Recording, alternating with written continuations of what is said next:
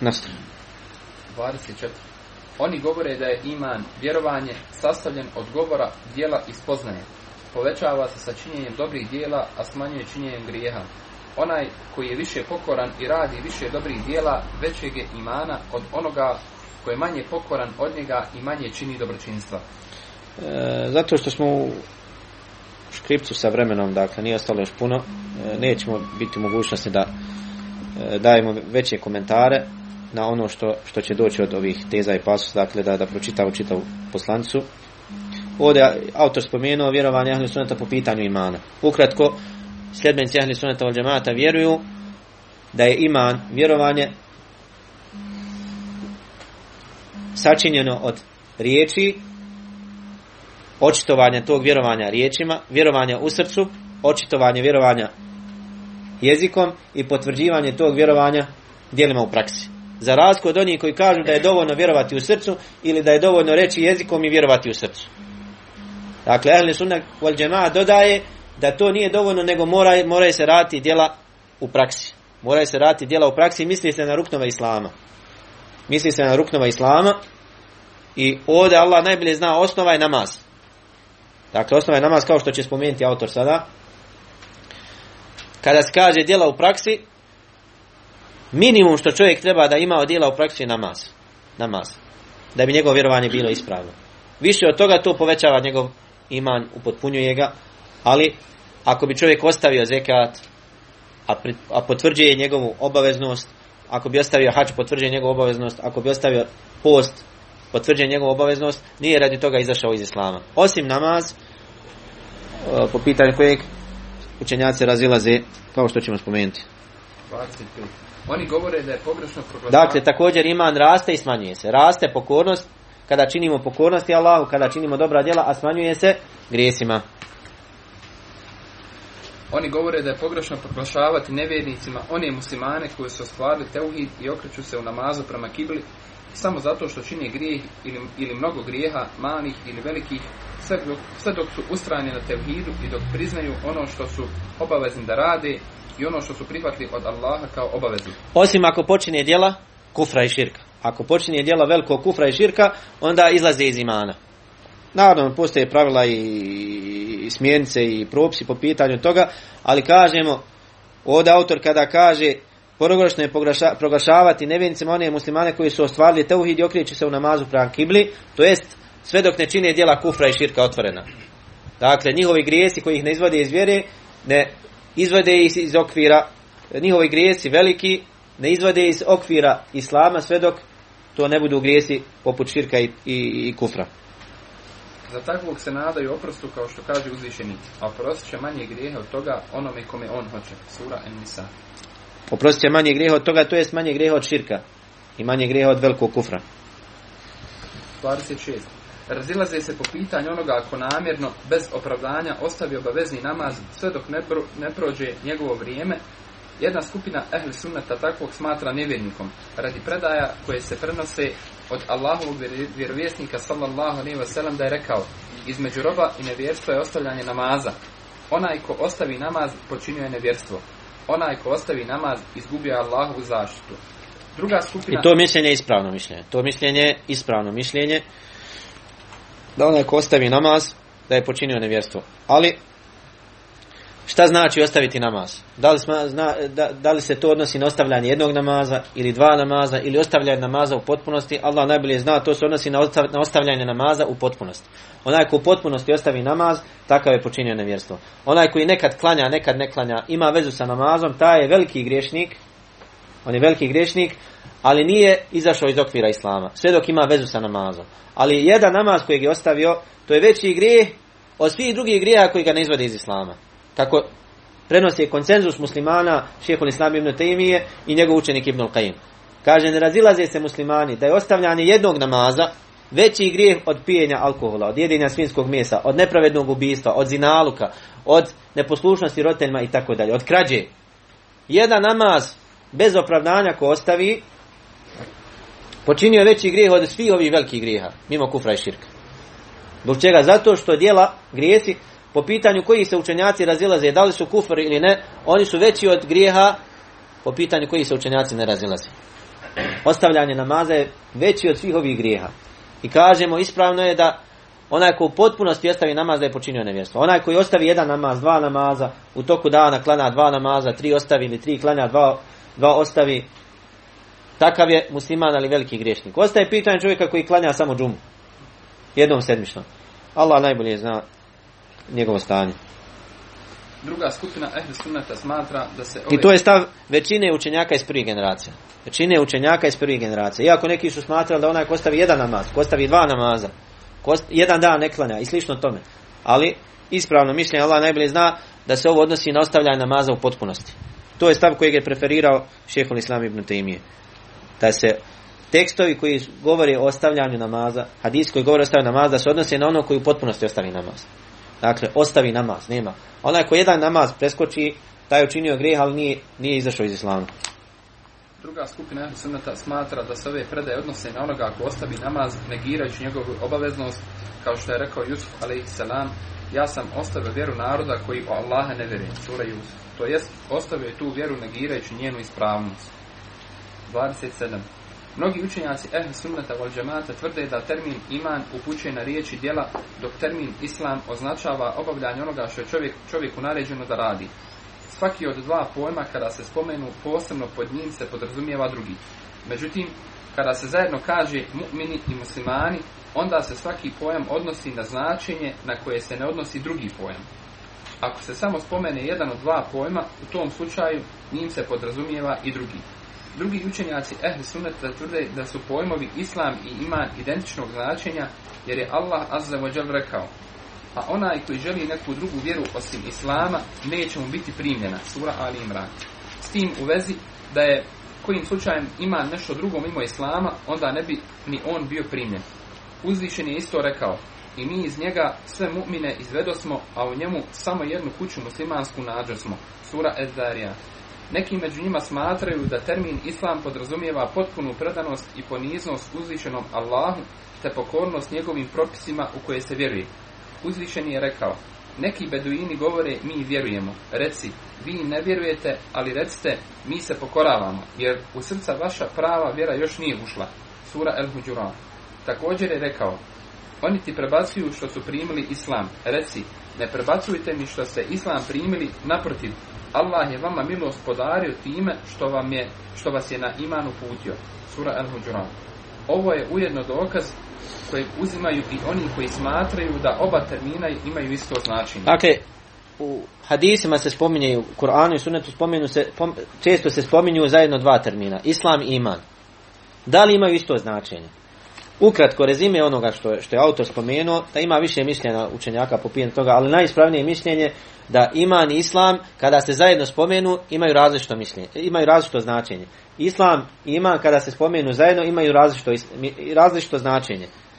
Islam se odnosi na vanjska djela, a iman se odnosi na unutarnja djela, na djela u srcu. Islam se odnosi na namaz, post, zekat, a iman se odnosi na vjerovanje u Allaha, meleke, poslanike, sudnji dan, bogobojaznost, skrušenost srcu i tako dalje. Ako se odvojeno spomenu islam i iman, spomene se samo islam, onda to obuhvata i iman. Ako se zasebno spomene samo iman, to obuhvata islam. To je ukratko, dakle, nemamo vremena više govoriti. 28. Oni vjeruju da će Allah iz vatri izvesti šefatom za uzimanjem onih koji će činiti šefat i svojom milošću skupinu vjernika koji su ostvarili teuhid. Šefat je za uzimanje na sudnjem danu. To je počast kojom će Allah počastiti neke od svojih robova da bi ukazao na njihov veliki stepen. Dakle, to nije posebno mjesto tog roba da on može raditi kod Allaha ono što hoće. Men dalladhi yashfa'u indahu illa bi'izni. Ko je taj ko se može kod Allaha zauzimati bez njegove dozvole? Šefat je samo Allah subhanahu wa ta'ala želi time da pokaže posebno mjesto tog roba. Da pokaže da on ima posebno mjesto, da je zaslužio to. A ne da taj čovjek ima neko mjesto sad kod Allaha da može Allahu nešto narediti. Ne, nego mu samo Allah dopusti da se on zauzima za onog s kim je Allah zadovoljan. Dakle, Allah dopusti šefat i dopusti da se taj šefadija zauzme za onog koga želi da se zauzme. To je samo vid Allahove milosti prema onom za koga se zauzima i ukazivanje počasti onog koji se zauzima. Ukazivanje počasti onom koji se zauzima i Allahove milosti onome za koga se zauzima. I na sudnjem Biće više šefata, zauzimat će se poslanici, meleci, roditelji, šehidi i tako dalje, kao što vam je poznato u hadithima. 29. Vjeruju da će se šefat za uzimanje na sudnjem danu zaista desiti. 30. Vjeruju da je poslanikov sallallahu alejhi ve sellem haud ili vrelo na ahiretu istina. 31. Vjeruju da je mizan ili vaga na ahiretu istina. 32. Vjeruju da je hisab obračun. Dakle, haud poznato vam je vrelo poslanika sallallahu alejhi ve sellem i mizan vaga kojom će se vagati dobra i loša djela na ahiretu. Vjerujemo u to da je istina onako kako nas je o tome obavijestio uzvišeni Allah i kako nas je o tome obavijestio Allahov poslanik sallallahu alejhi ve sellem. Detaljni opisi hauda, imate neke hadise spomenute u fusnotama i spomenute u mnogim drugim hadithima. Vjeruju da je hisab obračun istina. Da će ljudi biti obračunavati na sudnjem danu, da će Allah subhanahu wa ta'ala pravedno suditi na sudnjem danu i da će svako biti obračunat za svoja dobra i loša djela. Ali postoji razlika između obračuna vjernika i obračuna nevjernika. Vjernici, oni koji su zaslužili džennet, oni neće detaljno biti obračunavati. Nego će uzvišeni Allah samo spomenuti njihova loša djela da bi im kazao na svoju milost da im je oprostio. Jer onaj ko bude, s kim Allah subhanahu wa ta'ala bude detaljno svodio račun, on će biti kažnjen. Kako kaže poslanik, men nuqish al-hisab u'dzib. Onaj ko bude detaljno, s kim se bude detaljno raspravljalo i račun ko bude detaljno polagao, takav će biti na kraju kažnjen. Ali vjernika će uzvišeni Allah dovesti pred sebe, pa će mu reći, jesi uradio tog dana to i to, jesam. Jesi uradio tog dana tog i tog, jesam. Jesi uradio taj grijeh, jesam. Kaže, ja sam to pokrio na dunjalku, kaže, pokriš ti sada na ahiretu. 33. Oni ne tvrde za pojedince među muslimanima poimence da će biti u džennetu ili da će biti u vatri, zato što to spada u domen gajba, onoga što samo Allah poznaje. Ne znaju kako će ta osoba umrijeti, da li kao pripadnik islama ili pak kao nevjernik. Ali kažu općenito za onog ko umre kao sljedbenik islama, klonijeći se velikih grijeha, novotarija i nepokornosti, da je od stanovnika dženneta zbog riječi uzvišeno. A oni koji vjeruju i čine dobra djela, i nije spomenuo da imaju grijeha, oni su zbilja najbolja stvorenja. Njih nagrada gospodara njihova čeka edenski vrtovi. Sura El-Bejine. Ujedno, onome kome je vjerovjesnik sallallahu alejhi ve sellem od pojedinaca posvjedočio da će biti džennetlija, a to je vjerodostojno preseno od njega i oni isto to svjedoče, vjerujući tome Rasulullah sallallahu alejhi ve sellem i vjerujući u istinitost njegovog govora. 34. Oni vjeruju u istinitost kaburskog azaba, patnji. Allah dželešanu i njime će kazniti onoga koji je zaslužio patnju, ako bude želio on dželešanu oprostit će mu grijehe i poštediti ga kazni. Dokaz za kaburski azab su riječi uzvišenog. Oni će se ujutro i navečer u vatri pržiti, a kada nastupi čas, uvedite faraonove ljude u patnju najtežu. El-Mu'min sura. Odredio im je do kraja dunjalka patnju jutrom i večerju, ali ne i između toga. Onda kada nastupi sudnji dan, bit će kažnjavani najtežom patnjom, koja je trajna i bez prekida, a ne kao što je to bio slučaj na dunjalku. Uzvišen je također rekao, a onaj ko okrene glavu od knjige moje, taj će teškim životom živjeti, to jeste prije prestanka dunjalka, jer na to upućuje kraj ajeta, i na sudnjem danu ćemo ga slijepim živjeti. Sura Taha. U ovom ajetu je pojasnio da će teški život biti prije sudnjeg dana, a mi svjedočimo da su židovi, kršćani i mušrici u ugodnom i prijatnom životu na dunjaluku. To nam ukazuje da se ajet ne odnosi na oskudan i težak život kada je u pitanju opskrba na dunjalku, jer mi smo svjedoci da je mušrici zaista posjeduju i to obilato. Dakle, ovaj ajet aludira na težak život nakon smrti, a prije proživljenja. Neki komentatori Kur'ana smatraju da je ajet općenit, da se odnosi i na život na dunjalku. 35. Oni vjeruju u kabursko ispitivanje od strane dva meleka, Munkira i Nekira. To je došlo u nekim predajama, iako su mnogi učenjaci prigovorili njihove vjerodostojnosti, ali neki drugi učenjaci smatraju da su prihvatljivi ti hadithi i vidimo da spominju neki učenjaci u djelima akide da su imena tih meleka Munkir i Nekir. Osnova da će doći dva meleka, to je potvrđeno vjerodostojnim hadisima, ali da su njihova imena Munkir i Nekir, to je došlo u hadisima oko kojih ima razilaženje među učenjacima. Da li su vjerodostojni ili ne, bilo kako bilo, ne igra neku veliku ulogu. Oni vjeruju u kabursko ispitivanje od strane dva meleka Munkira i Nekira zato što je to vjerodostojno preneseno od Rasulullah sallallahu alejhi ve sellem, ali i zbog Allahovi riječi uzvišenog Allaha. Allah će vjernike postojanom riječu učvrstiti i na ovom i na onom svijetu, a nevjernike će u zabludi ostaviti. Allah radi šta hoće. Sura Ibrahim. Uz tumačenje ovog ajeta koje se prenosi od poslanika sallallahu alejhi ve sellem. Allah će vjernike postojanom riječu učvrstiti, to jest olakšat će im da kada budu ispitivani od strane dva meleka da kažu moj gospodar je Allah, kada budu upitani ko je tvoj gospodar, koja je tvoja vjera, ko je tvoj poslanik, Allah će učvrstiti postojanom riječu, to jest da će reći moj gospodar je Allah, moja vjera je Islam, moj poslanik je Muhammed sallallahu alejhi ve sellem. Smatraju da je obaveza napustiti rasprave i prepirke o Kur'anu i drugim pitanjima o vjeri radi riječi Allaha azza wa jalla. O Allahovim ajetima ne raspravljaju osim oni koji ne vjeruju. Sura El-Mu'min. To jest, raspravljaju o njima želeći da ih poreknu, a Allah najbolje zna. Oni potvrđuju ispravnost hilafata Ebu Bekra radijallahu anhu nakon smrti Allahovog poslanika sallallahu alejhi ve sellem po jednoglasnom izboru ashaba radijallahu anhu. Potvrđuju hilafet Omara ibn al-Khattaba nakon Ebu Bekra radijallahu anhuma zato što ga je Ebu Bekr odredio kao halifu prije smrti. Potvrđuju hilafet Osmana ibn Affana radijallahu anhu koji je izabran po slaganju šure koje je na samrti oformio Omer radijallahu anhu, a u vezi s tim je postignut i konsenzus svih ostalih muslimana. Potvrđuju hilafet Ali ibn Abi Taliba radijallahu anhu kojim je prisegu na hilafet dala skupina ashaba koji su učestvovali u bitki na Bedru.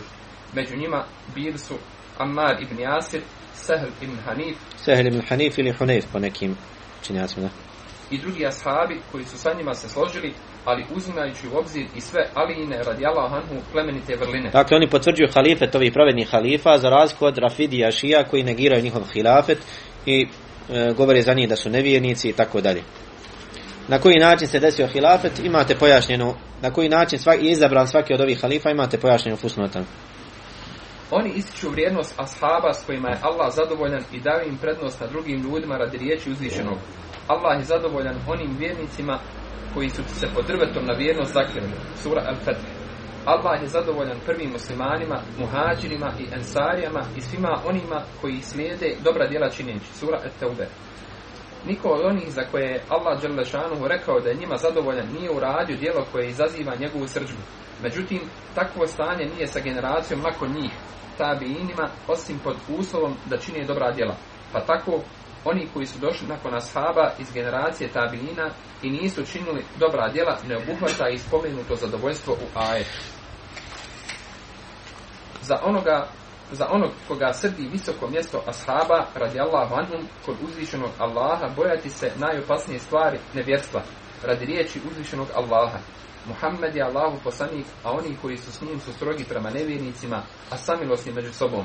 Vidiš ih kako se klanjaju i padaju na seždu želeći Allahovu nagradu i zadovoljstvo, na licima su im znaci, tragovi od padanja na seždu.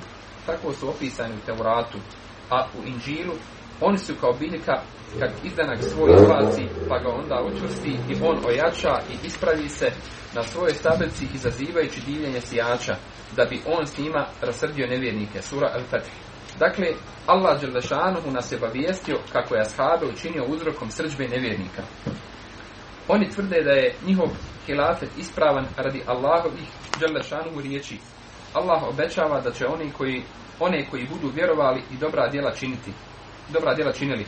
Zatim je rekao među vama, to jeste onima koji su bili sa Rasulullahom sallallahu alejhi ve sellem kada je spušten ajet, potom je rekao sigurno namjesnicima na zemlji postaviti kao što je postavio namjesnicima one prije njih i da će im zacijelo vjeru njihovu čvrsti onu koju im on želi i da će im sigurno strah bezbjednošću zamijeniti. Oni će samo meni ibadet činiti i neće mi nimalo širka pripisivati. Sura Nur. Allah je doista sa Ebu Bekrom, Omerom i Osmanom radijallahu anhum učvrstio vjeru ispunjavajući svoje obećanje. Muslimani su bili sigurni i spokojni, napadali su druge, a nisu bili napadani, da su ulijevali strah u srca neprijatelja, a nisu se nikoga bojali.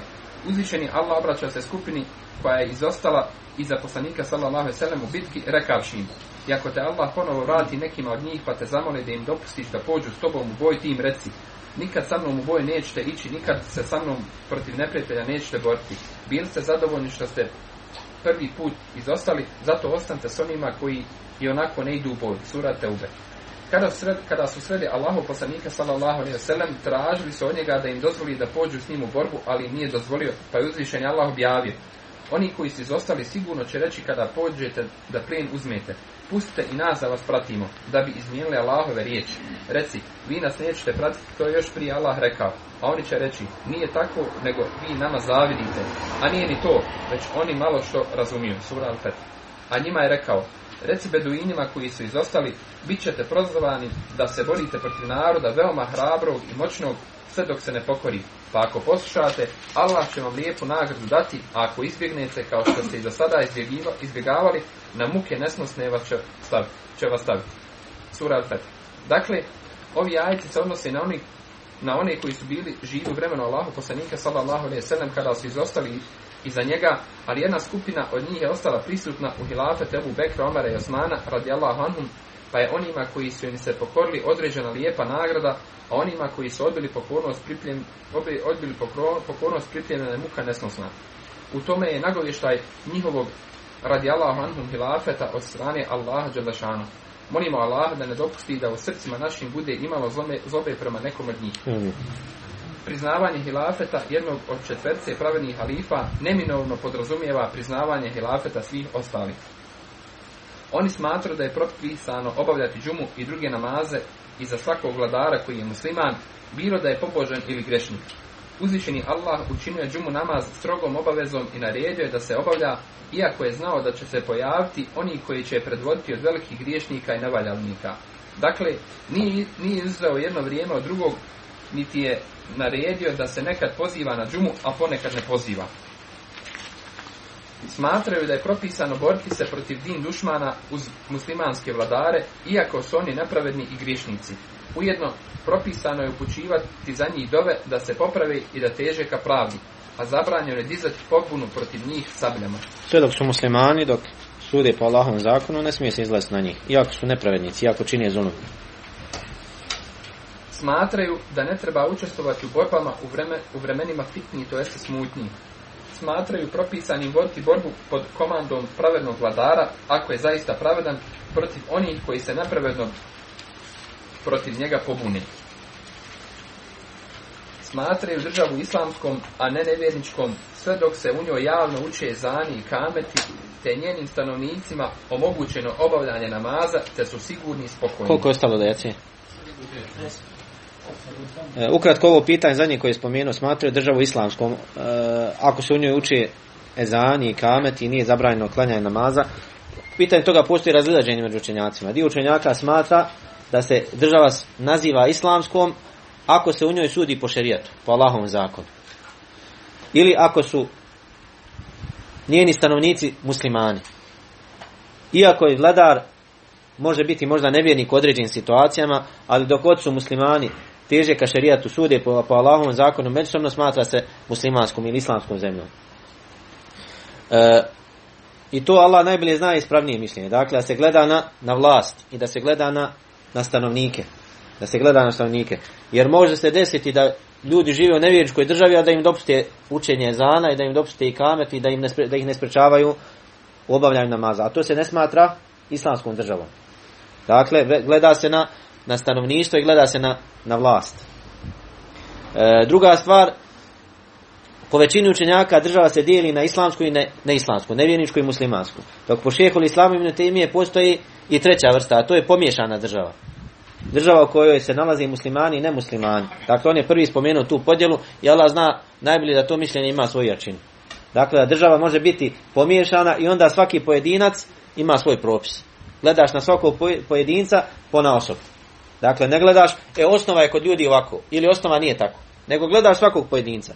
I to je bio stav šejhul islama kada je odgovorio na pitanja poznatom Fetava Maridinije, jedan grad koji se nalazi sad u Turskom. Postavili smo to pitanje pa im je dao fetvu. Rekao je da država može biti pomiješana i rekao im je da svaki pojedinac u toj državi ima svoj zaseban propis.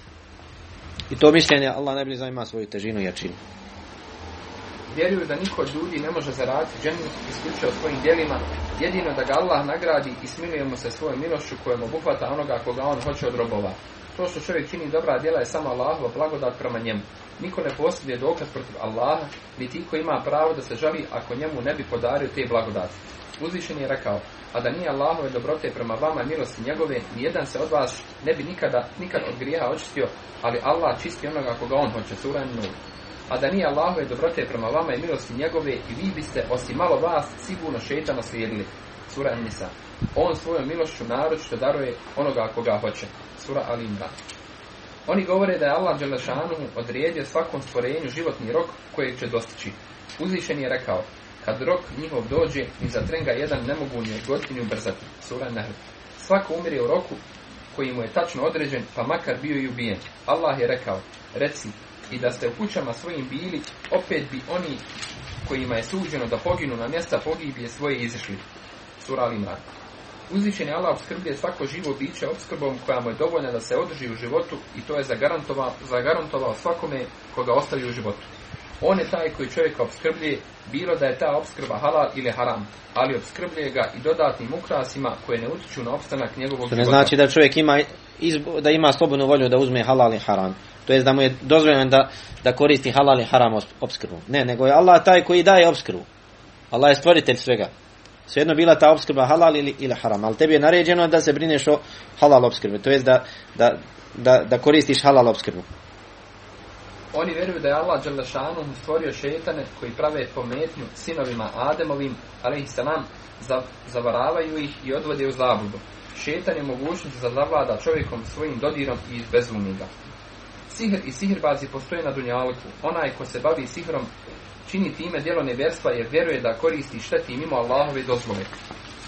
Smatraju da se treba udaljiti od novotarija, grijeha, hvalisanja, oholosti, umišljenosti, prevare, razvrata, otimačnje i uznemiravanja drugih. Smatraju obaveznim ostaviti svaki vid uznemiravanja drugih, a naročito gibet, to jest ogovaranje, osim po pitanju onog koji javno ispoljava novotariju i poziva o slijeđenje strasti. Govor o takvom oni ne smatraju ogovaranjem. Dakle, ovu tezu je spomenuo imam Ebu Bekr al-Ismaili u svojoj akidi, koju pripisuje sljedbenicima sunneta. Da ogovaranje novotara ne smatra se ogovaranjem. Ako nije cilj da čovjek, dakle, ispunjava svoju, da se iživljava na nekom ili da ima neki lični spor sa njim, pa onda koristi to što je novotar da ga kalja i da ga blati. Ne. Nego upozoravati na novotara i njegovu novotariju, to se ne smatra gibetom, ogovaranjem. A da ogovaraš čovjeka o nekim njegovim drugim stvarima koji se ne dotiču njegove novotarije, to je zabranjeno, makar bio novotar. Molim? Evo, sad ćemo završiti. Smatraju da je propisano izučavati šerijatsko znanje iz njegovih izvora. Narod se treba potruditi u izučavanju Kur'ana, kuranskih znanosti, tefsira, te slušati sunnet Rasulullaha sallallahu alejhi ve sellem, pamtiti ga i ispravno razumijevati. Treba izučavati i izreke njegovih ashaba radijallahu anhum i sustegnuti se od bilo kakvog lošeg izražavanja o njima. Ono što nam je preneseno o njima u lošem kontekstu, za to ćemo naći najljepše opravdanje, a ono što se desilo među njima od međusobnog neslaganja, ostavit ćemo Allahu azza wa džal.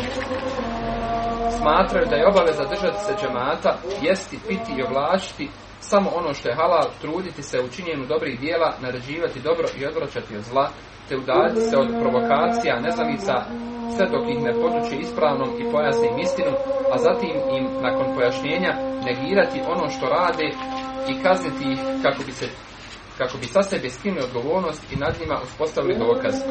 Ovo što su spomenuli je osnova vjere, put i vjerovanje imama i sljedbenika haditha, ehlul hadith, onih koji nisu upali novotarije, niti ih je zadesla fitna, i onih koji ne omalovažavaju ništa od grijeha.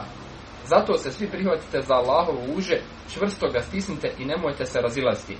Znajte da je Allah dželešanu u svojoj plemenitoj knjizi obećao ljubav i oprost onima koji slijede njegovog poslanika sallallahu alejhi ve sellem, te ih je učinio spašenom skupinom i zajednicom koju drugi slijede.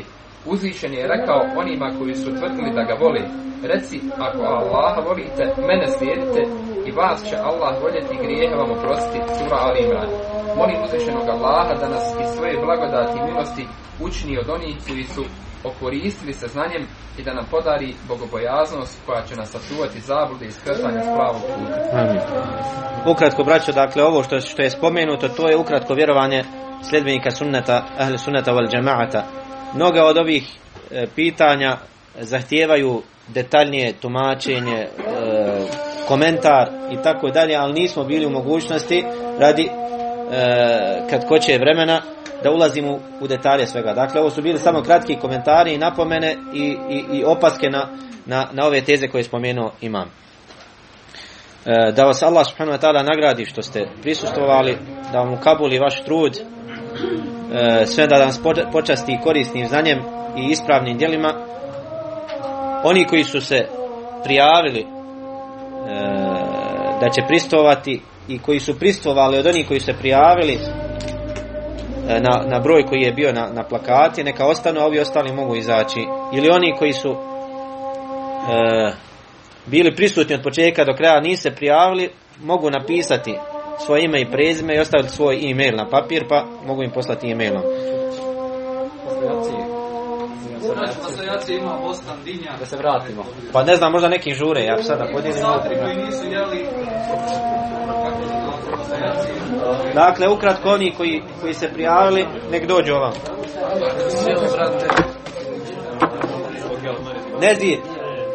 Nezir. Tal.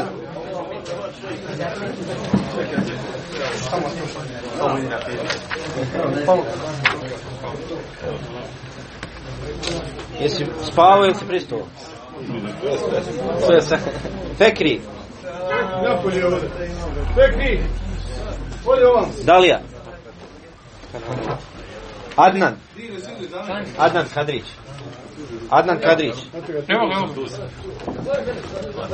Semir Ibrić. Je sve pristao? Nedžad Imamović. Dževad Zahirović.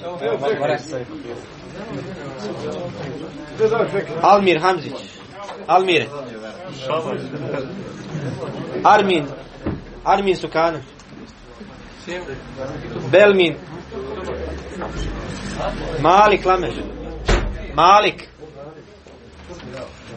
Malik. Neris. Osman Em. Aldin Salimović. Nermin Imamović. Rauf Abdi. Jel bio prisutan? A ti spekri, jel? Evo. Nisam ja bio. Kako nisi? Bio sam ja. Jesi slušao ili nisi? Slušao sam malo. Hajde. Jer je ovdje pod šartom. Nermin Salihović. Elvedin Bajrić. Adnan Čandić. Senad Ganić. Mujo Bik. Mujo. Abdullah Bik. Damir Hođić. Mirsad Karip. Anis Topčagić. Izudin Musić. Nermin Čandić. Semir Mešić. Bilal Zahirović. Eldin Zahirović. Mensur Halilović. Dino Karalić. Dino. Amir Kačić. Sulejman. Jel bio prisutan? Stari. Nije baš bio od početka. Semir Valent. Eldar Ibrišimović. Armin Mujkić. Ja sam bio na drugom napolu, nisam mogao. Ništa. Amer, Allah, nismo. Kasno se prijavio, pa. Ima li ko da je bio od početka da... Imaš olovku? Napiši svoje ime svog oca. Ima li još ko da je bio? Od početka? Ima li još ko da je bio? Sad kad te možemo dati u to. Ovdje na praznom mjestu napiši ime svog oca i prezime. Jesi ti bio? Šta?